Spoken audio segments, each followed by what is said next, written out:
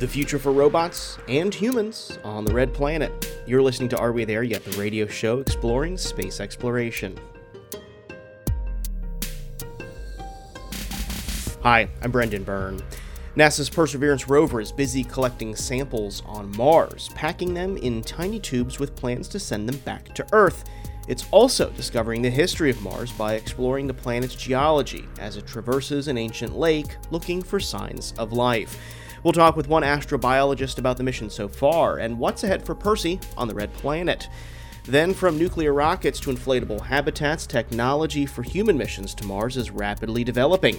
How close are we to astronaut missions to the Red Planet? We'll explore the challenges and developments that are getting us ever closer to boots on the ground. That's ahead on Are We There Yet? Here on 90.7 WMFE News.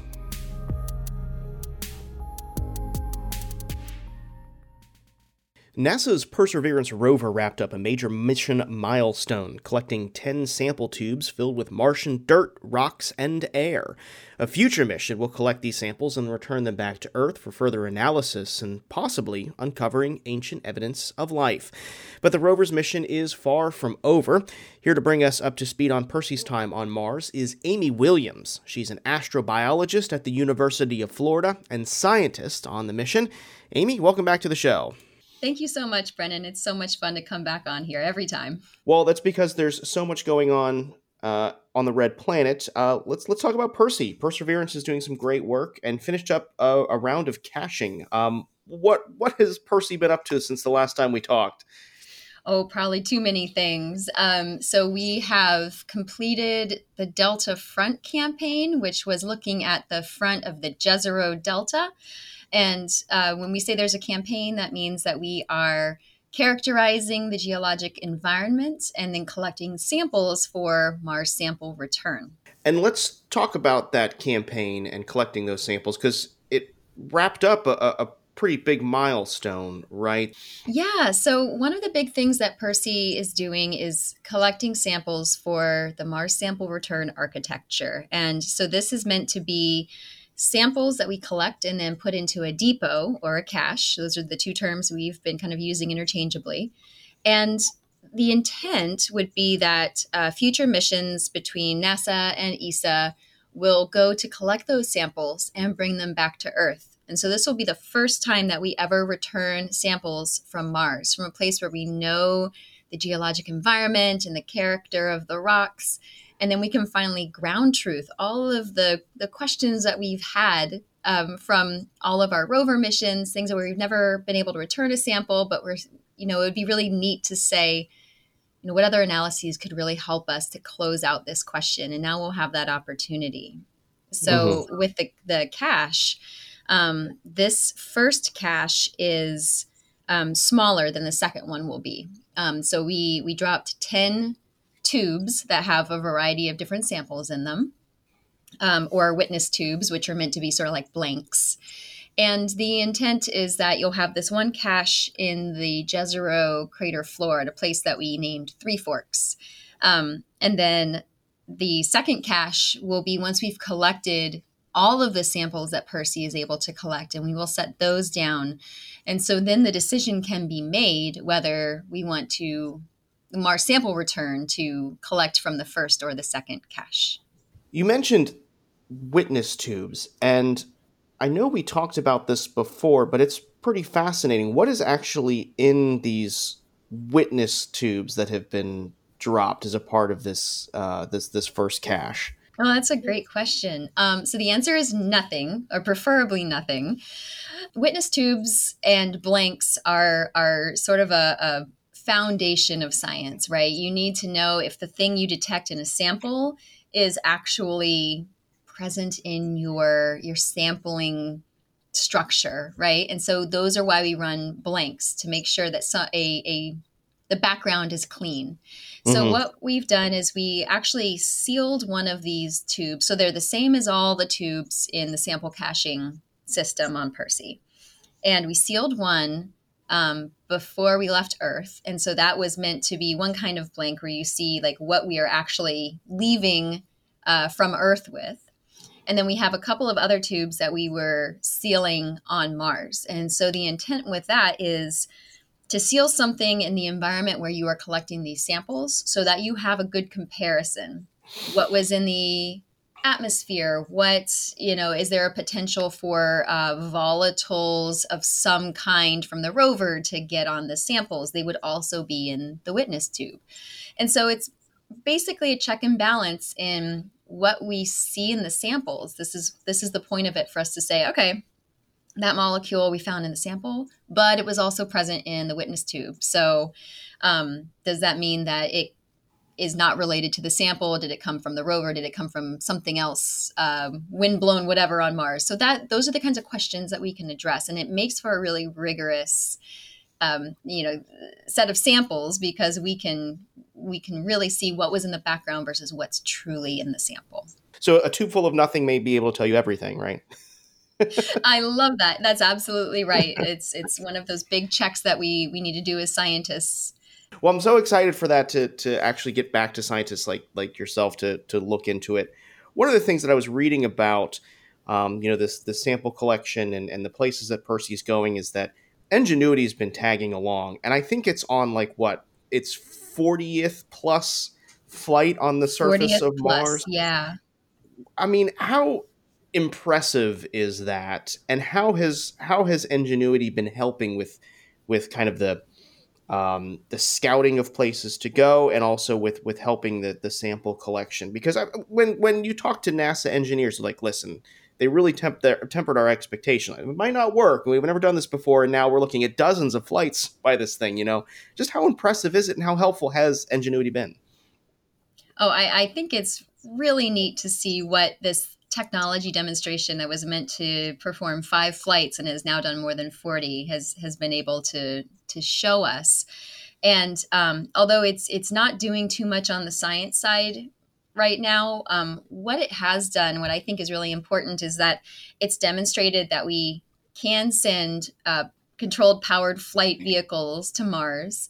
We can have them do important work. And that's part actually of how, when the Mars sample return architecture had to shift, so that we are sending two of these kinds of helicopters to assist in collecting the sample cache and putting it into the vehicle that's going to launch them off of Mars.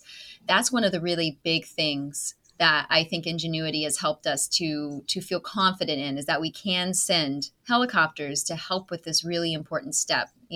Right now, Mars sample return intends to use Perseverance to deliver the second cache to the vehicle that will launch the samples. But it may be really useful to have a vehicle that is autonomous from the rover that can go and collect samples and bring them back to that launch vehicle. Or if we need them to go to the first cache where Percy is no longer, we're going to hopefully be far gone away doing something else at that point, we have these redundancies that can help us feel really confident that these missions will be a success. Yeah, Ingenuity is certainly the little helicopter that could, and has taught us so much about the new ways that we can explore Mars with now aerial craft. Mm-hmm.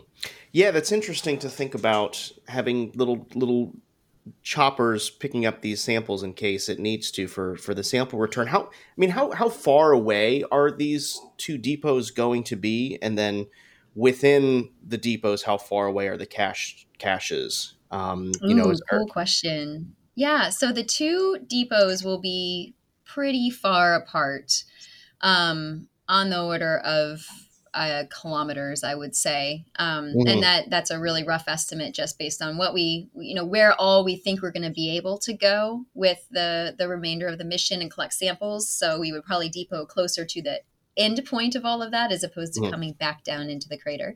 Nothing's been set in stone, of course, but far enough away that if you didn't land really close to a cache, it would be a haul in order to get to the samples. So those are far away from each other. And then one of the other things, speaking with people, they said, I thought that Percy would just kind of drop all the tubes on the ground in a pile and drive away, sort of make like a cairn of sample tubes. But in actuality, we have so carefully scouted out the locations where we were going to drop these samples. And so it's been sort of this little dance or ballet that Percy's been doing dropping the samples in very specific locations that we've already checked that there are no little rocks that could cause, any issues with picking up the samples.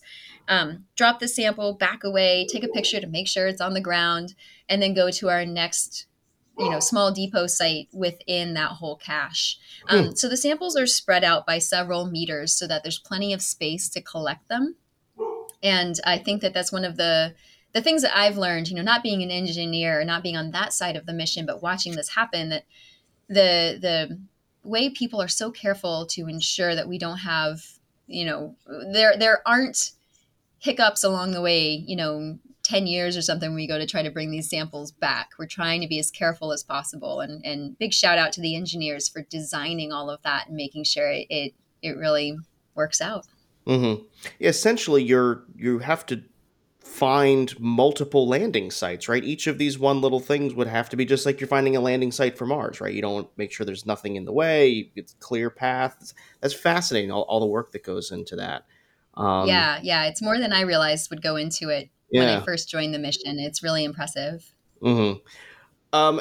Engineering aside, let's talk a little bit about science. You mentioned that Percy is heading to a new location. Where's Perseverance going, and why are you so excited for this new area of discovery? I think anyone who's heard our conversations knows I'm excited about Mars no matter where it is and what we're doing. So what's really exciting right now with Percy is, we've been exploring the crater floor, then we went to the front of the delta and went, several meters up onto the delta to collect samples for this first cache. But now what we're doing, we drop the samples on the crater floor. We're going to drive up past places we've actually seen before from the delta front, but then we're going to finally go beyond that to what we call the Delta Top campaign. And so this is going to be sort of finishing up what we see in this delta structure, this geologic structure that only forms when a river flows into a lake and deposits sediments. So I feel like as a geologist, we're going to see sort of the continuation of the story of all of these sedimentary rocks, these layers that have formed at the front of the delta. And we've really only seen like the front and the cross section of them. Now we're going to be able to go up on top and see units that we have not been able to explore yet within the delta. So we'll do the Delta Top campaign, and then right before we leave the crater, there's actually this region we call the marginal carbonates. So it's just what it sounds like. It's along the margin of the crater between the delta and the crater rim, and it's made up of a type of rock called carbonate. And so that's going to be a very different environment from what we've explored previously. So there's a lot of really new, exciting, uncharted territory that we're heading into. And as always, I'm excited to see what Mars will throw at us. Mm-hmm. What's the timeline for it to get to the crater top? When are we talking? Because I need to schedule you to come back on the show and tell us everything that we found out about it. So, we are making good progress. I think that we want to get a lot of these samples by about 1.5 Mars years. So that's going to be 3 Earth years. So we're moving at a good clip, and I would say moving as expeditiously as we can. But it's hard to assign timelines just because, like I said, it's fun to see what Mars throws at us, but sometimes what Mars throws at us can slow us down, make us go around obstacles. And so I would say that we're moving at a really good clip. There's going to be really neat stuff coming up in the relatively near future. So just keep your ears open. That was Amy Williams. She's an astrobiologist at the University of Florida and a scientist on the mission. Coming up, a conversation on the efforts to send astronauts to the Red Planet. That's ahead on Are We There Yet? Here on 90.7 WMFE News.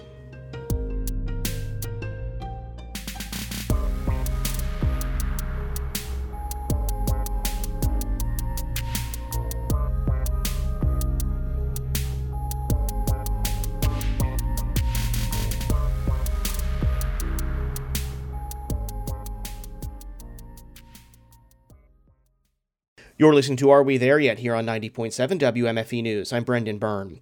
Over the past few weeks on this show, we've talked about nuclear rockets and inflatable habitats, all technologies for human missions to Mars. While this technology is rapidly developing, how close are we really to astronaut missions on the Red Planet? Well, the organization Explore Mars hopes humans will reach the surface by the end of the 2030s. Here to talk about the challenges of a human to Mars missions and the efforts to get us there is Chris Carberry. He's the CEO of Explore Mars. Chris, welcome back to the show. Well, thanks for having me on. So, Chris, the goal of Explore Mars is to, bring leaders together and get humans to the surface of Mars by the late 2030s. Are we close to that? Is that still the case? That's a good question. The official policy right now is no later than 2040. We would like to get there sooner. And so on one side, we are certainly capable of getting humans to Mars in the 2030s. On the other side, though, we still need a lot more clarity on how we're going to do it. We have all this wonderful architecture that we've never had before. Obviously, Artemis 1 flew recently. Perhaps Starship will fly soon. We have all these other systems coming into play. And so we've never been in a position where, we've been so prepared to go back, leave low Earth orbit, go back to the moon and hopefully get to Mars by the mid-2030s, frankly.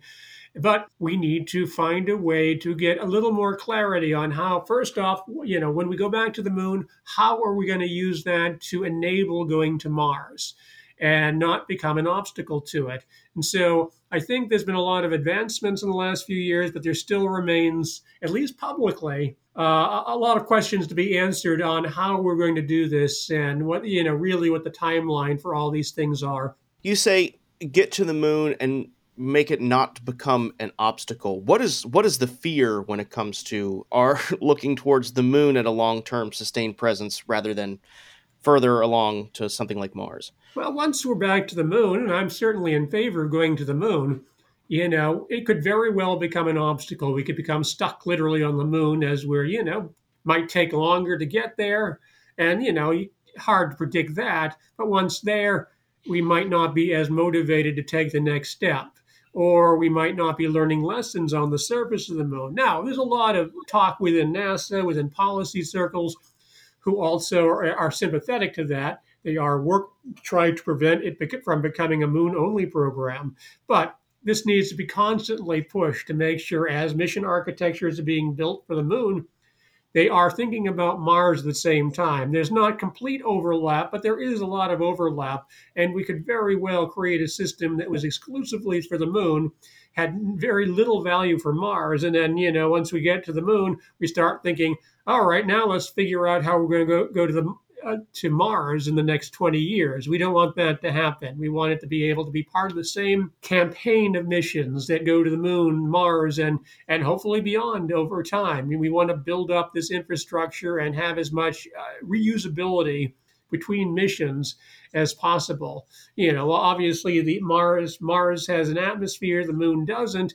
So, there are different systems, but there are still, even with entry, descent, and landing on Mars, there are systems, particularly in the final descent phase, which there are overlaps, but also with spacesuit designs and, habitats, there are differences, but there's still a lot of overlap between the two, as well as perhaps utilization of ISRU as well. In situ resource utilization, right? Yes. Yeah.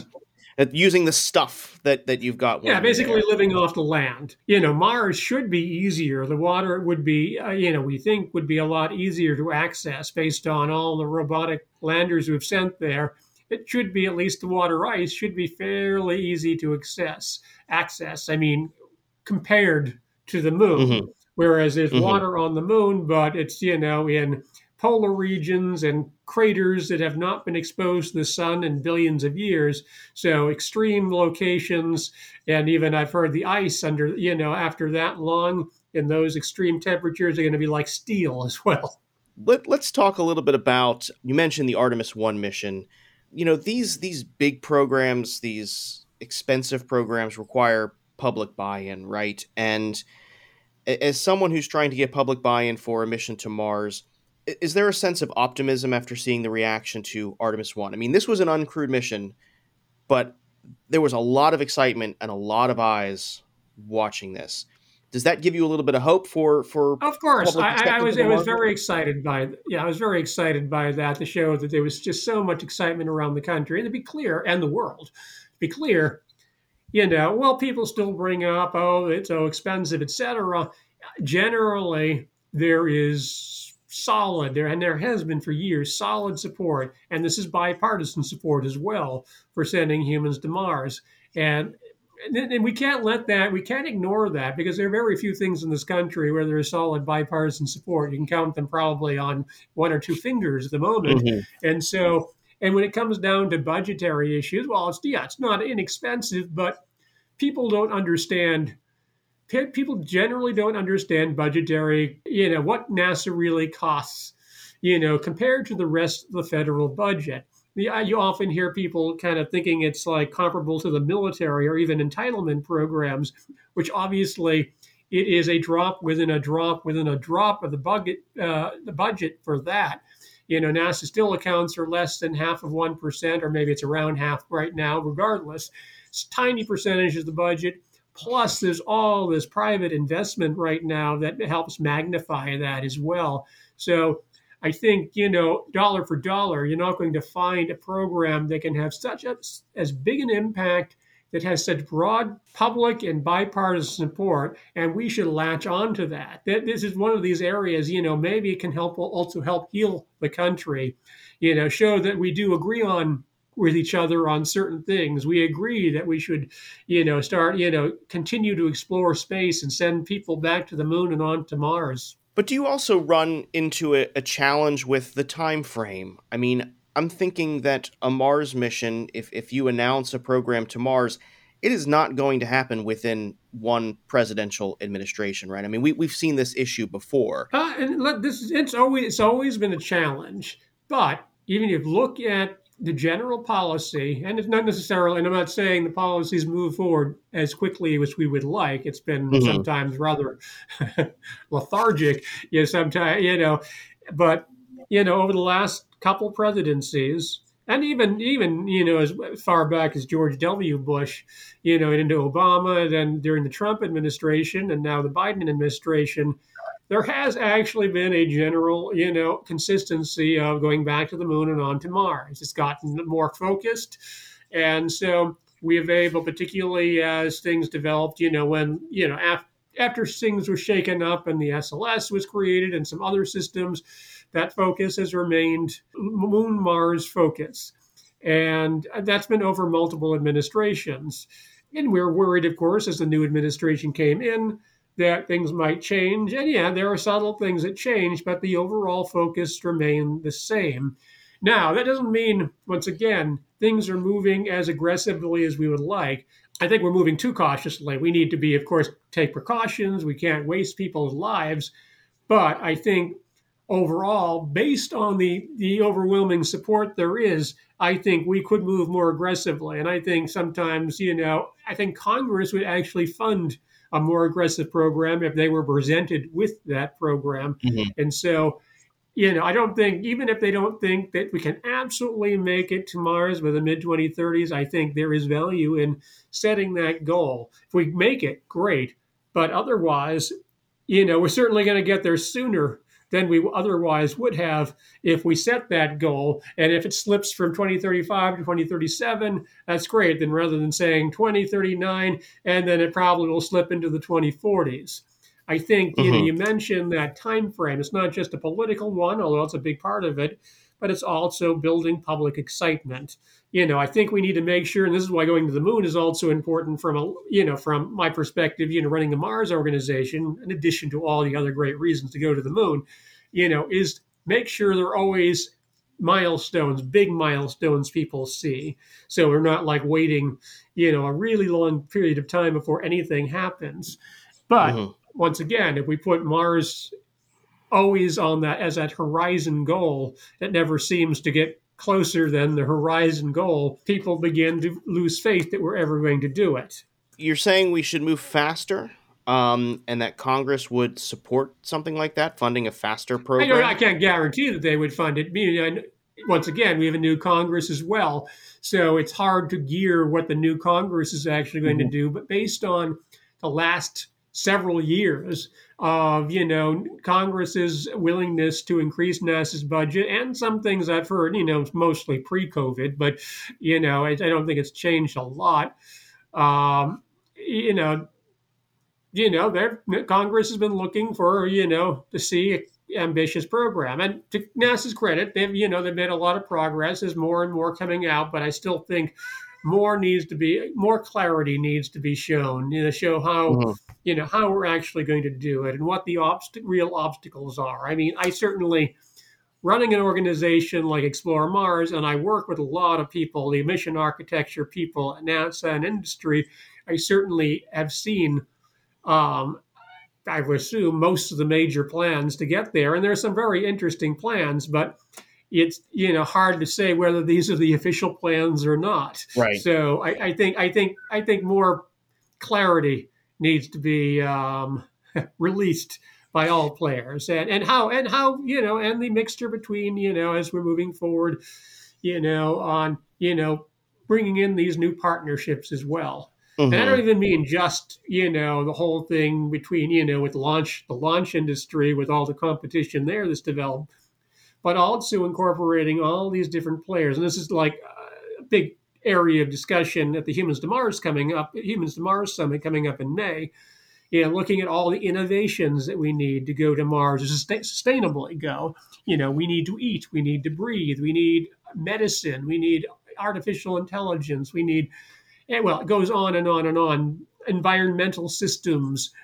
And so by looking at these problems through the Mars lens, what sort of innovations can you develop, can you create that could benefit Earth, but also what sort of industries have not traditionally been part of the space industry? There are a lot of companies out there doing things highly relevant.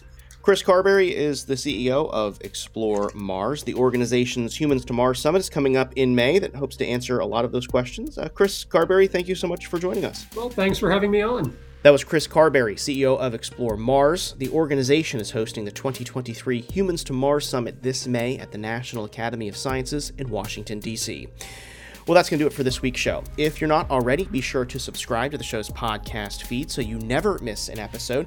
Do that on NPR One, Apple Podcasts, Spotify, or wherever you get your podcasts. We've got more space coverage online. Visit WMFE.org. Are We There Yet is a production of 90.7 WMFE News. Editorial guidance this week from Latoya Dennis. Good to have you back, Latoya.